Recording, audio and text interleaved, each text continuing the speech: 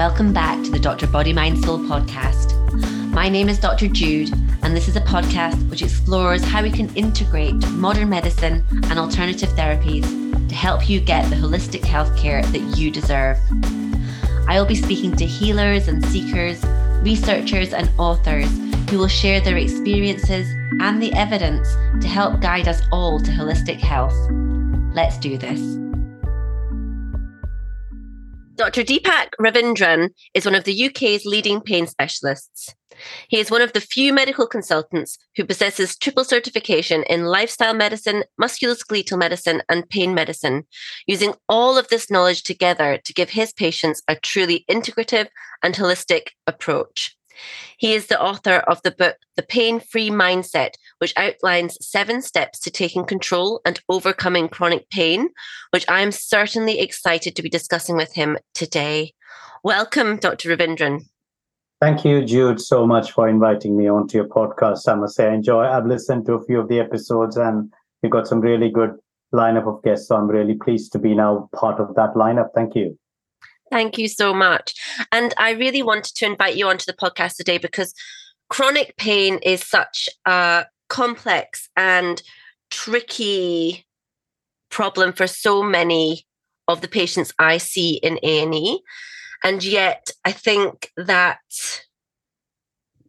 doctors on the front line like myself and GPs in primary care can feel quite helpless with the tools that they have available to them, which I'm sure many people are familiar with, which leaves many people on strong pain medications with multiple side effects, or referred to surgery, which doesn't always help, which leaves us referring them to pain clinics, which are very inaccessible. So people can be waiting for months and sometimes years to see a specialist in this field. And I'm really interested in knowing what I can suggest to these patients so that they can give themselves the best chance of helping them help themselves while they're waiting for such specialist management. I think a great start and a great question, Jude. In fact, there's so much to unpack in there because fundamentally you highlight a very major challenge that probably every service, primary or secondary care service faces, not just, I think, in the UK, but this is a theme that I'm now aware is an issue in most European countries and definitely in the US and Latin America as well. I suspect it probably is a global issue of how we are to manage chronic pain. Because if you take it in sheer numbers itself, most of the countries where this data has come, you've got a 20% prevalence of chronic pain in the population. So if you are taking a global view, we are talking about roughly 1.5 to 2 billion people roughly struggling with chronic pain. That is a huge proportion of the population that is having an issue that in theory is lasting more than 3 months. And that's the artificial distinction we make between acute and chronic pain.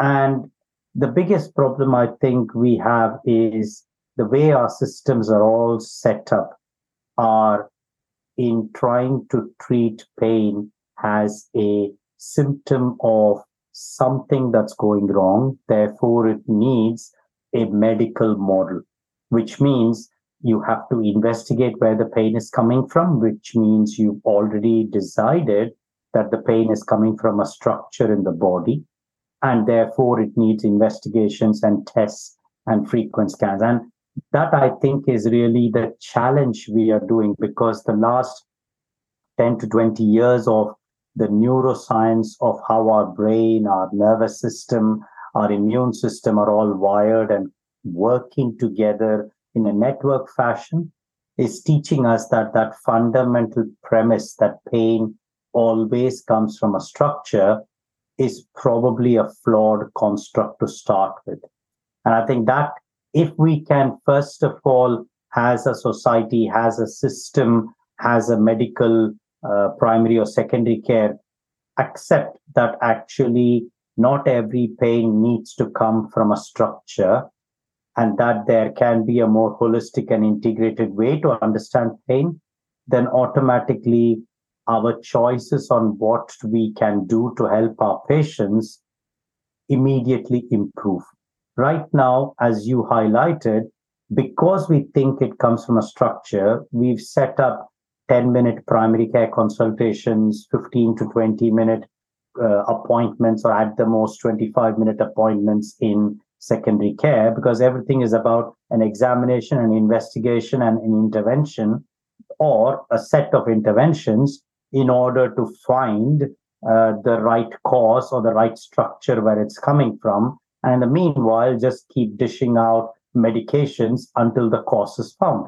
And if the medications don't work, go for a surgery. That's the mantra under which we've operated. And that, I think, is the challenge. I think the last 10, 20 years, as I said, if that knowledge of what I have found out, a lot of my colleagues in this field are talking about, if that were to be more commonly accepted and more spread, we will be able to have a better conversation. Because right now, we sort of still think, okay, if the patients are told what to do, they will do it, almost forgetting that we as healthcare professionals also have a lot of upskilling to do in how we feel comfortable about managing pain. And I think both sides have to be improved in equal measures so that we start giving patients the confidence that what they are doing holistically in an integrated manner is the right way forward. Yes, and I actually think this goes beyond actually pain. You know, we were speaking actually to a wider problem in general, by setting up our healthcare systems to look for organic causes and often send patients from one specialist to another to exclude said organic cause. Yeah. All the while, the patient is experiencing symptoms and is not necessarily given directions on how to manage their symptoms, how to manage their experience. And I am on a mission to be able to equip patients with the knowledge that they need to really optimize their health and their experience of their illness. So I know you work in an integrative way, and I know that you use holistic approaches. Can you outline some of the approaches that you find most effective in the pain sphere? Absolutely. I think primarily what I'd like to, at the outset to your listeners, is to actually say that our present best neuroscientific understanding is that pain is a marker of protection. We used to think that it is a marker of detection of abnormality. We have to now think of it as a marker of protection, which means that there is a reason why the nervous and immune system together have decided that pain is necessary, because it feels it needs to protect us against something. So that is the first thing I want your listeners to be aware of, is that the question they need to ask themselves is, what is my nervous and immune system trying to protect me against? That's a kind of opening statement which will help open out an options there. My book in itself, while I wrote it for the patient who would come to my clinic there, I think a lot of healthcare professionals have found it useful just because it kind of sets the stage for saying what are the treatments possible and how should we go about it.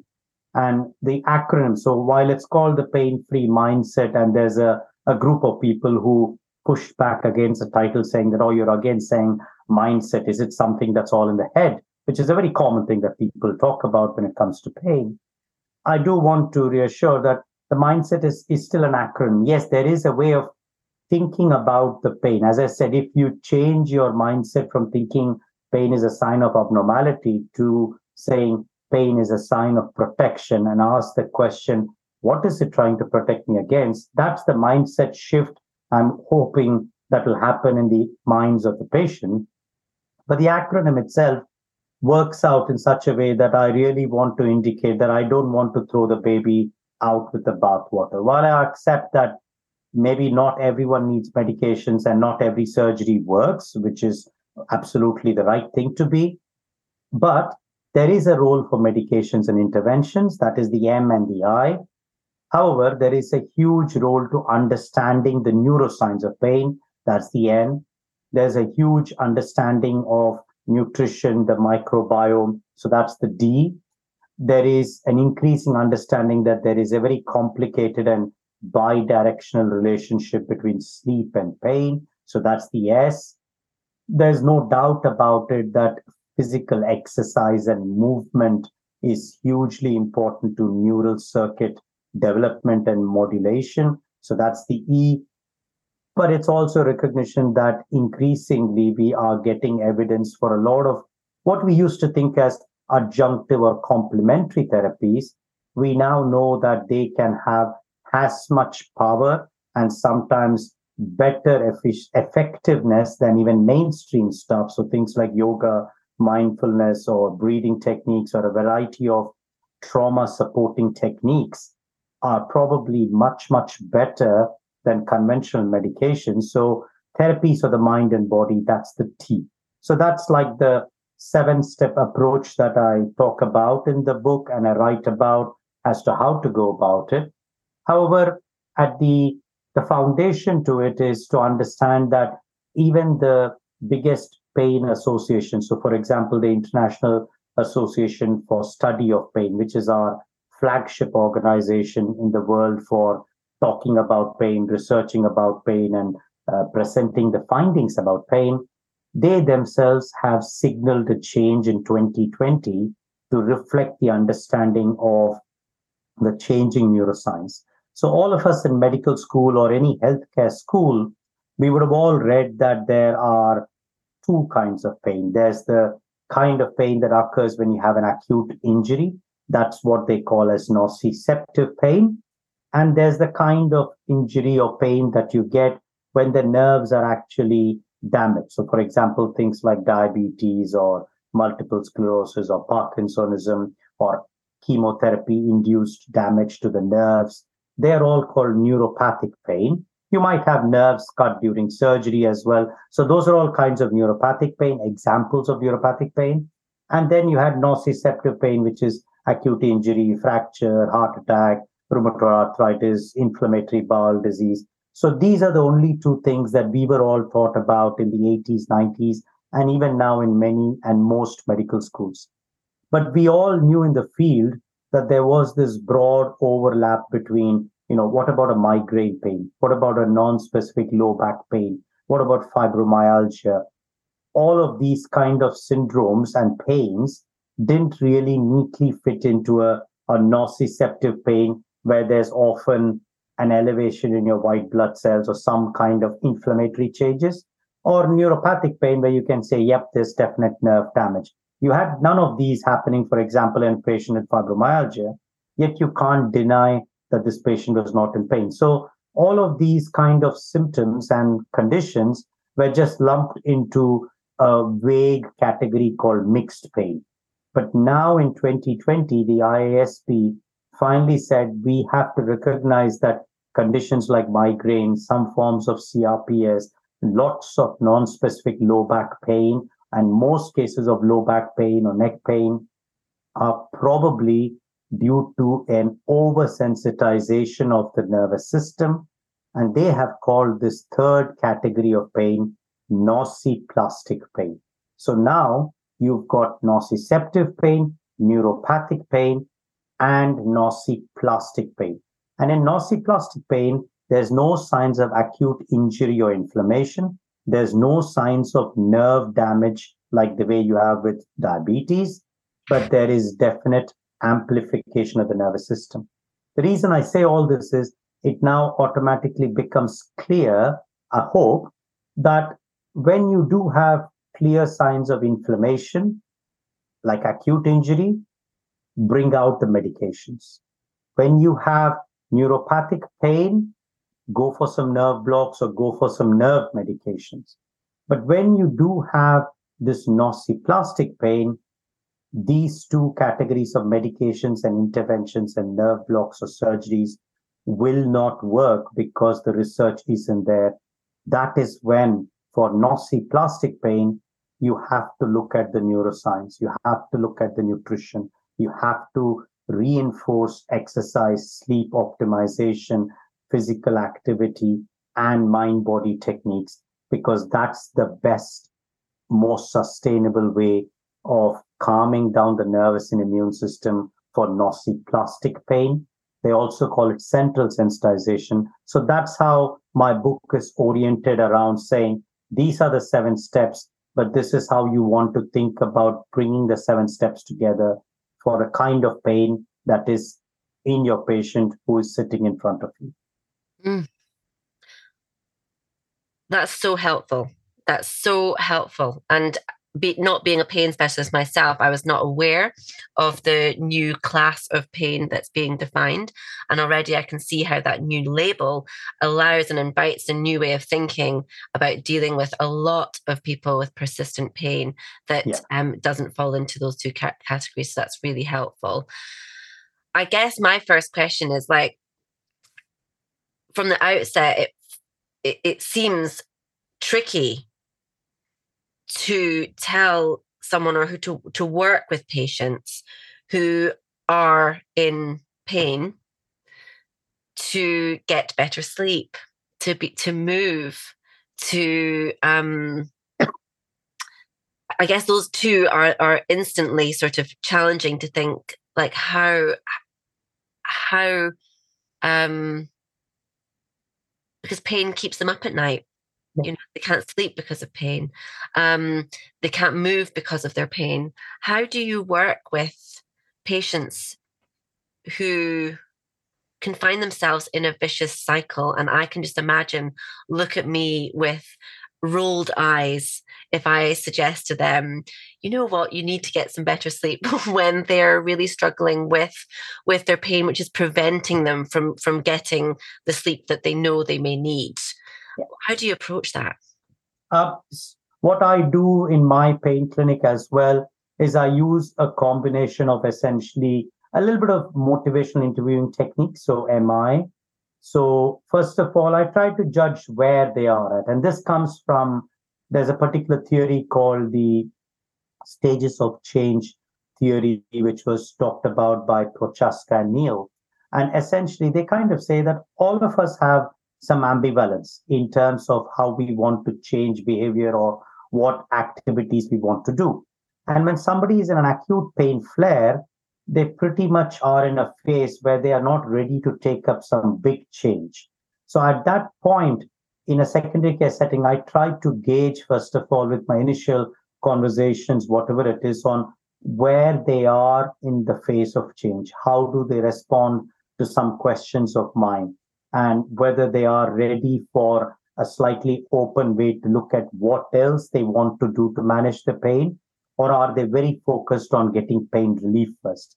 If that is the case, that they want pain relief first, then I do stick with saying, okay, you know what, let's talk about medications. So my choice would be there. But what I try to do in every consultation is to seed the beginning of saying, this is a bit complex. What if the medications does not relieve all your pain? What could you do then? And that just shakes them a little bit to actually say, I just introduce a bit more ambivalence, because then I don't give them the full thing, oh, this drug will take out 100% of your pain, because that would be a false statement to say. But it gets them thinking, well, if it doesn't work, what can I do? And some of them will actually say, well, I could do this, probably I could do that. And that's where I introduce a little bit of saying, well, what could you do that's easy for you? Is it movement? Could you be doing about 5 or 10 minutes of a movement-based strategy, something that you like? So it's not necessarily walking or exercise. It could be something as much as a breathing technique with a little bit of a yoga or a Pilates style.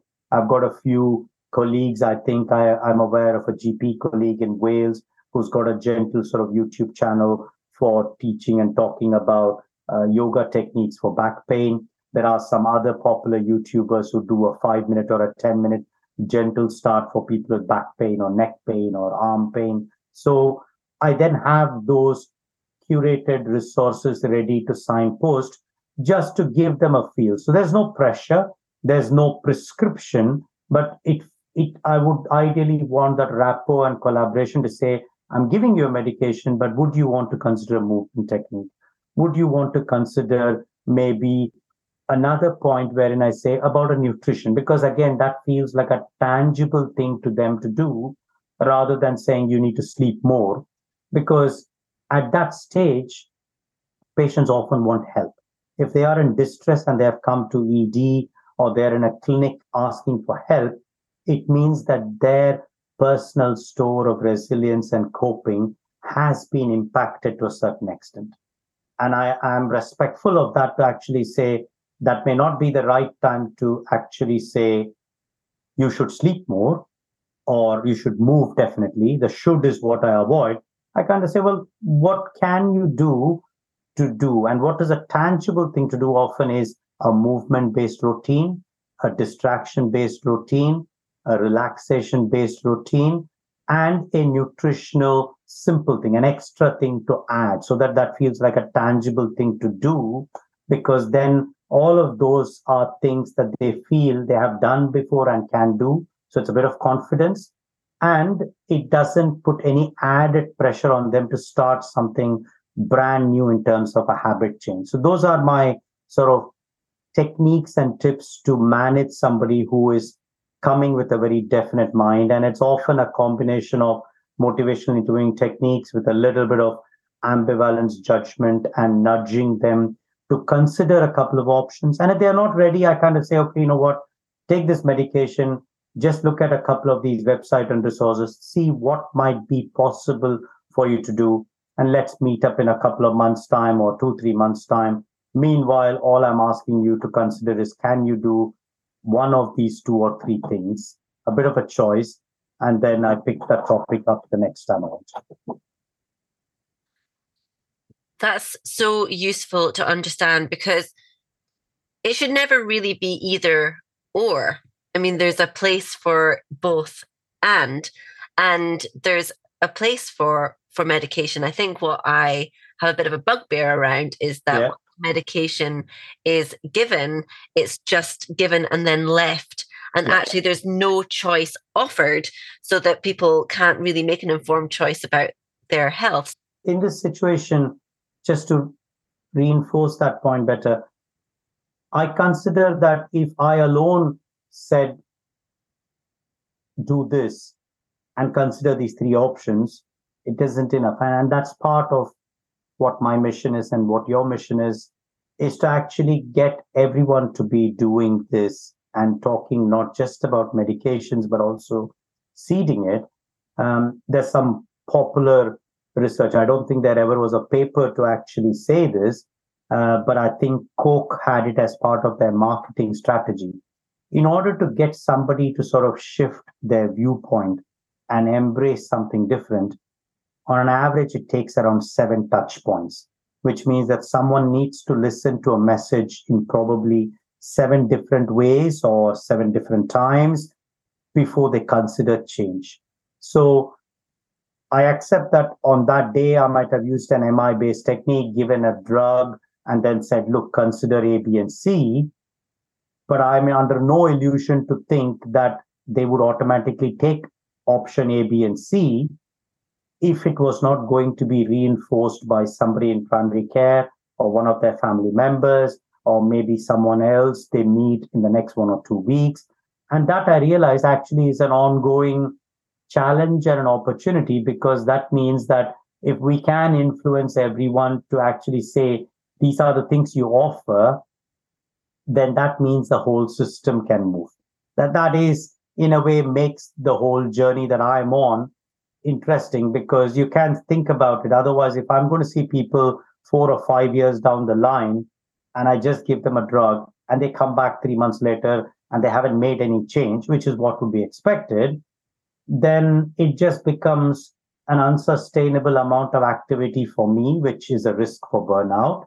And it means that the constant stream of patients would not never change because they have no place to go. Often pain clinics are considered as the kind of last resort for every other specialty. When they feel they haven't been able to fix the patient, they just say, oh yeah, go to the pain clinic, they'll sort you out, which is unhelpful for the pain clinic professional, but also for the patient, because the patient is still left feeling with some kind of a hope of a fix, when actually the whole message across the board needs to be about whether it's a gynecological problem or a neurological problem or a GI issue or a musculoskeletal issue. There are things that all our colleagues need to be talking about in a similar fashion, not their interventions and medications that they offer in those specialties, but they need to be bringing these kind of lifestyle elements. I think sometimes lifestyle itself can be considered as a difficult word because patients take it personally. But what I mean it is in the spirit of what the British Society of Lifestyle Medicine talks about is the attention to those important elements of looking after ourselves, reducing harmful substances, doing good nutrition. All of those factors need to be something that probably all specialists to say. So in that sense, I'm really pleased that you are at the front end of hospital practice and you're taking it up, because in a way, when they meet you, that is actually a great time for change. They might be willing to consider change because they're coming in a potentially distressed place. That's a great place where they might take up the advice much more than when they come to see me. So it's really useful to be able to talk to you like this, but also for you to be at the vanguard of propelling change. Thank you. Yes, and agreed. Agreed. I do hold hope that the medical students of later years will have a greater education about these things. And you've touched on this the topic of nutrition with regards to managing pain. Now, mine and your generation was never taught about nutrition across any discipline, which is beyond shocking, really. I've never really heard about its importance in managing pain. Can you tell me what the sort of keystones of what would be considered good nutritional advice for someone in pain?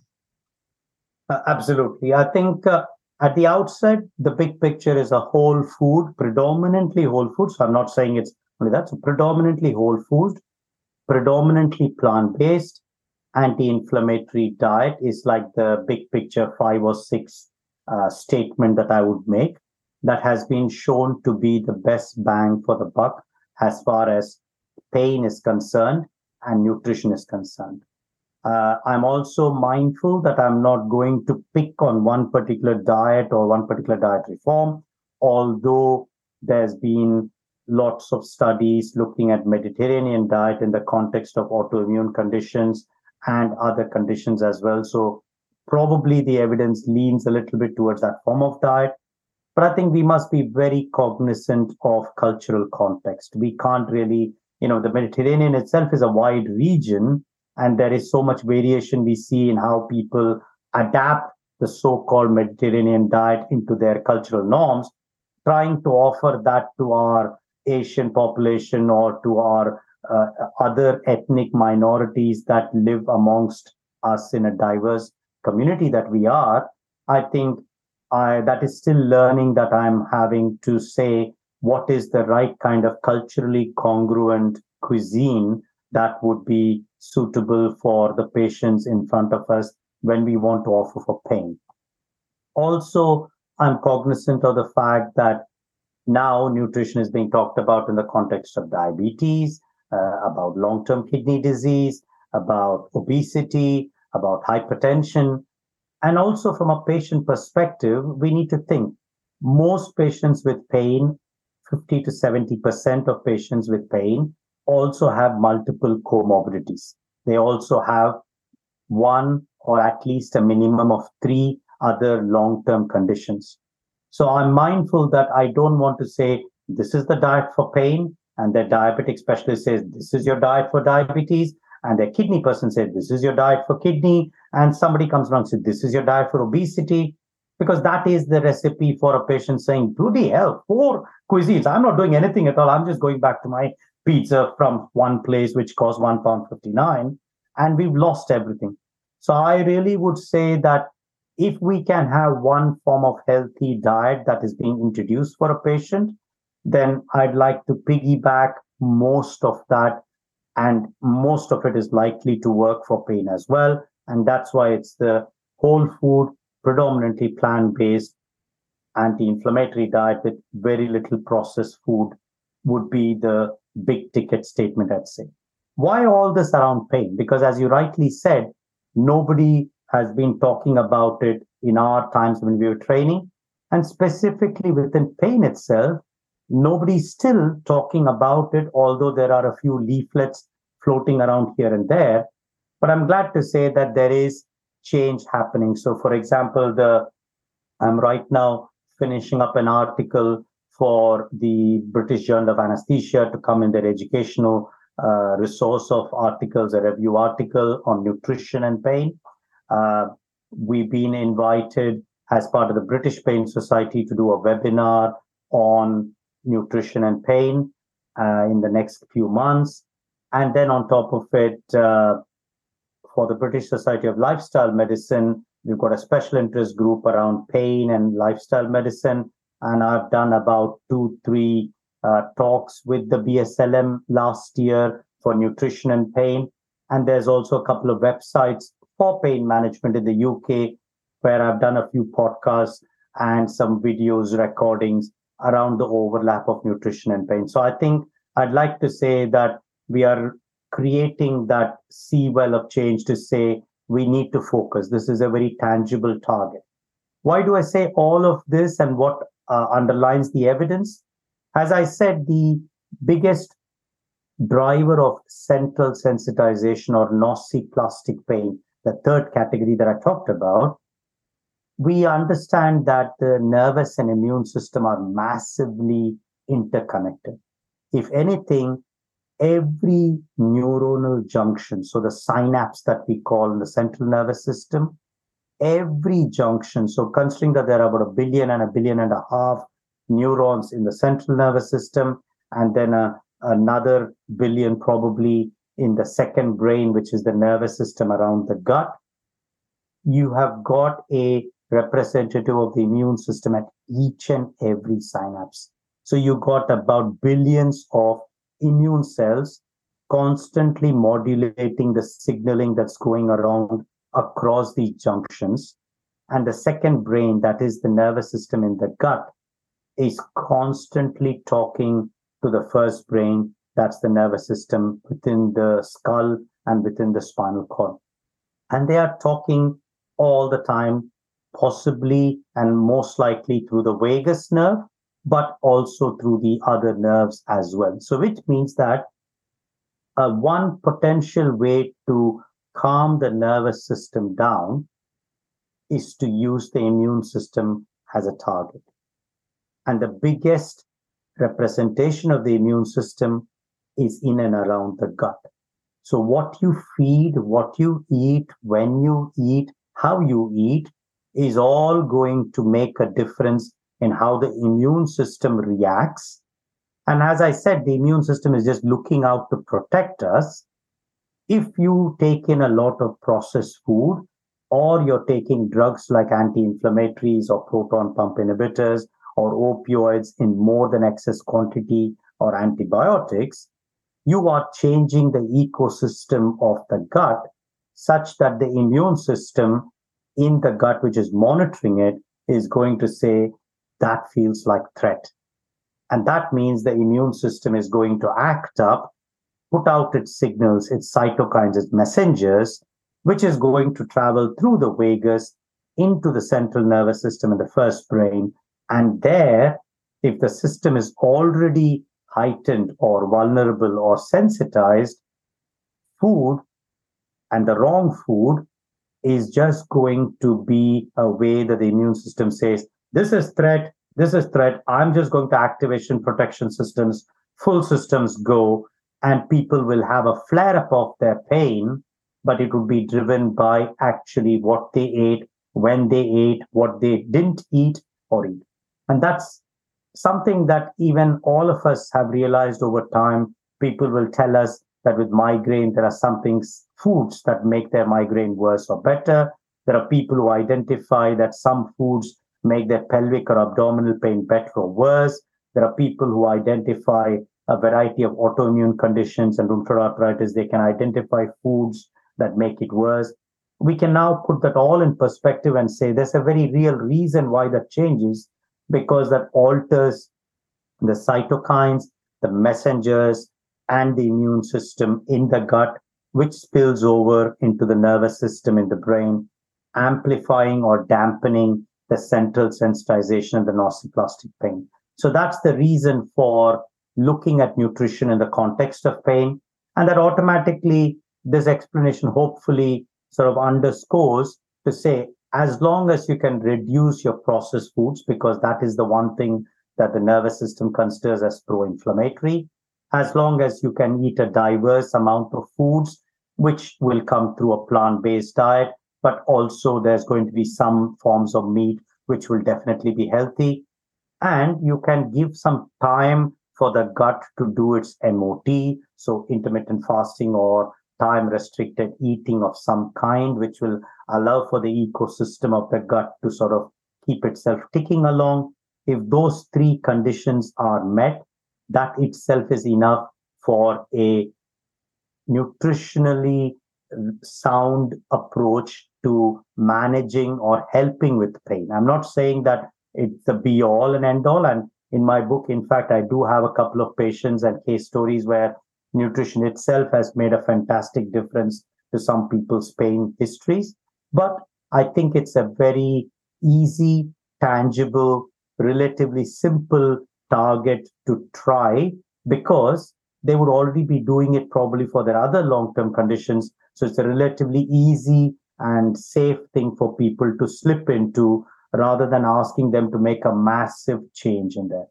There are some challenges. I will have to say that we need to work more at a societal and system level to say, where do they get these foods? If we're saying plant-based, how are we going to provide economically sustainable, cheap, but healthy foods to them?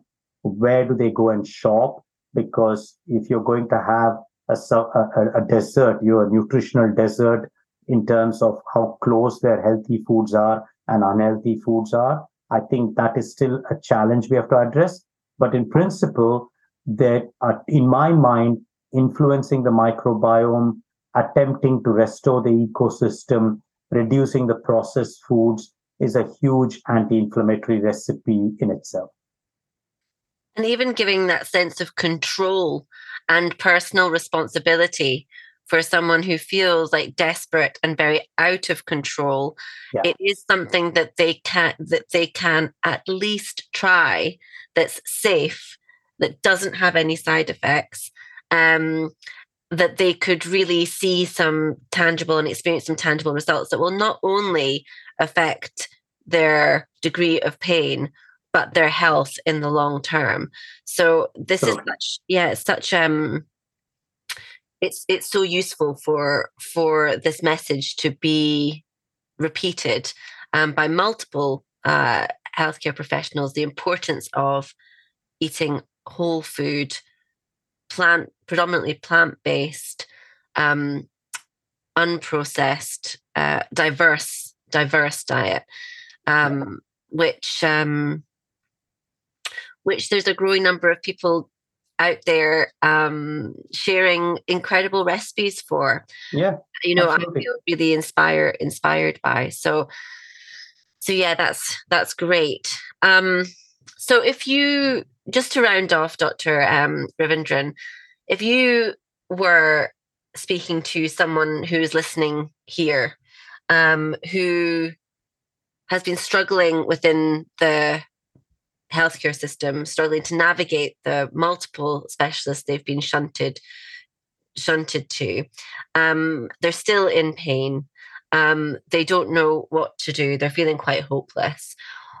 Could you just speak to this sort of person about what they could, what the next best step that they could take, that they may be able to try today, to move the needle in one way, in almost to give them maybe some hope that there are things that can be done. There are people who care.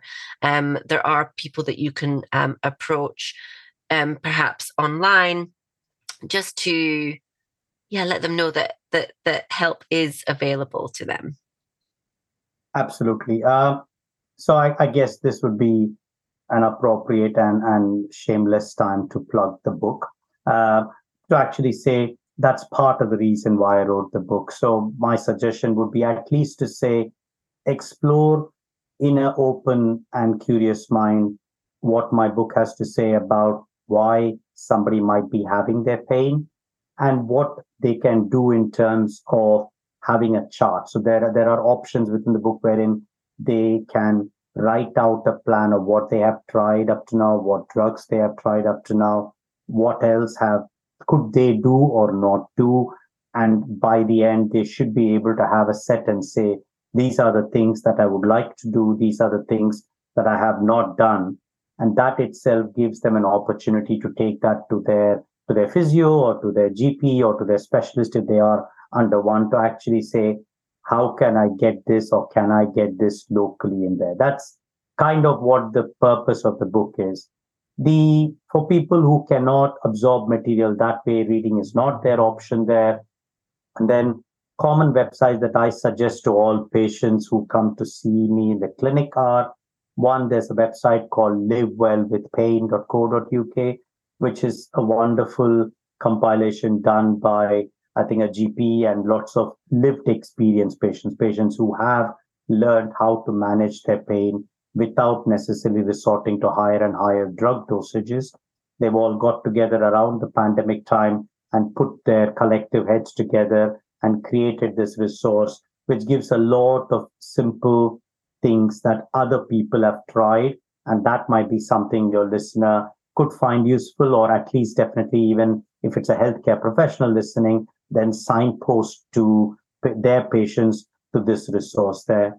Another resource that I recommend is the flippinpain.co.uk. So for people who really want to just understand their pain, understand specifically the neck or musculoskeletal pain, to understand why that could be happening, then that is a fantastic set of lots of resources. There's stuff to read, there's stuff to visually look at, and there are lots of webinar or podcasts that have been done to kind of pick it apart and see on there. A particular app that I tend to recommend, especially for people where there is an overlap of trauma or stress that has contributed to a worsening of their pain. A lot of conditions like fibromyalgia, we recognize, and autoimmune conditions, we recognize that stress can impact on their mental health and physical health. Then I suggest the app called Curable. It is an American-based app, but there is a huge global following on there. Conflict of interest, I'm on the scientific board for that app there. Not much of input into the creation of it, but I've done a couple of webinars with them. But they are a fantastic resource in terms of, again, the kind of mind-body techniques, other holistic approaches to thinking about trauma, stress, and pain, and how to manage them, and what are the non-drug techniques that can be effective. There's a lot of fantastic recovery stories in there. And I think lots of patients who have used that have told me how it has resonated with them. And that has given them the confidence to say, if I did this, I can make a difference to my pain. Exactly as you said, it gives some people the realization that they are not alone, that there are others who have gone on this journey before them and made good progress. And that gives them that control, that feeling that they can do something about it. So I think these are 2-3 resources that I would suggest electronically for your listeners and for patients who are listening to your podcast, as well as healthcare professionals, to know how to signpost. And I think I'd like to think that in these days, in the last 4-5 years, every place has got social prescribers and care coordinators and GPs in most practices who are more enlightened than they have ever been with these lifestyle medicine approaches. So I suspect that if the patient did their first bit at least and said, I'd like help with this, what's available in my GP practice or in the primary care network, I think they themselves might have a set of resources that they can signpost people to, and that itself would be a good start. That's great. I will get those resources down from you, and they will be accessible in the show notes for anyone that does want to have a look at those websites and consider using the app. I'll put a link to all of that and Dr. Ravindran's book in the show notes so that you can explore some of the evidence and the options that you may wish to try alongside or instead of medication, and whatever is right for you and right for the stage of your illness. Thank you so much for your expertise, for your hard work, for, I guess, really, I notice how you are almost like translating the more esoteric evidence and bringing it really into the mainstream, writing journal articles, writing review articles, getting it known within the medical community, which is just so important. So thank you so much for your hard work and efforts in this area. Thank you, Jude. Thank you for having me on your podcast, and wish you the very best of luck, and to your listeners as well. Thank you. Thank you. Thank you for listening, Body, Mind, Soul Seekers.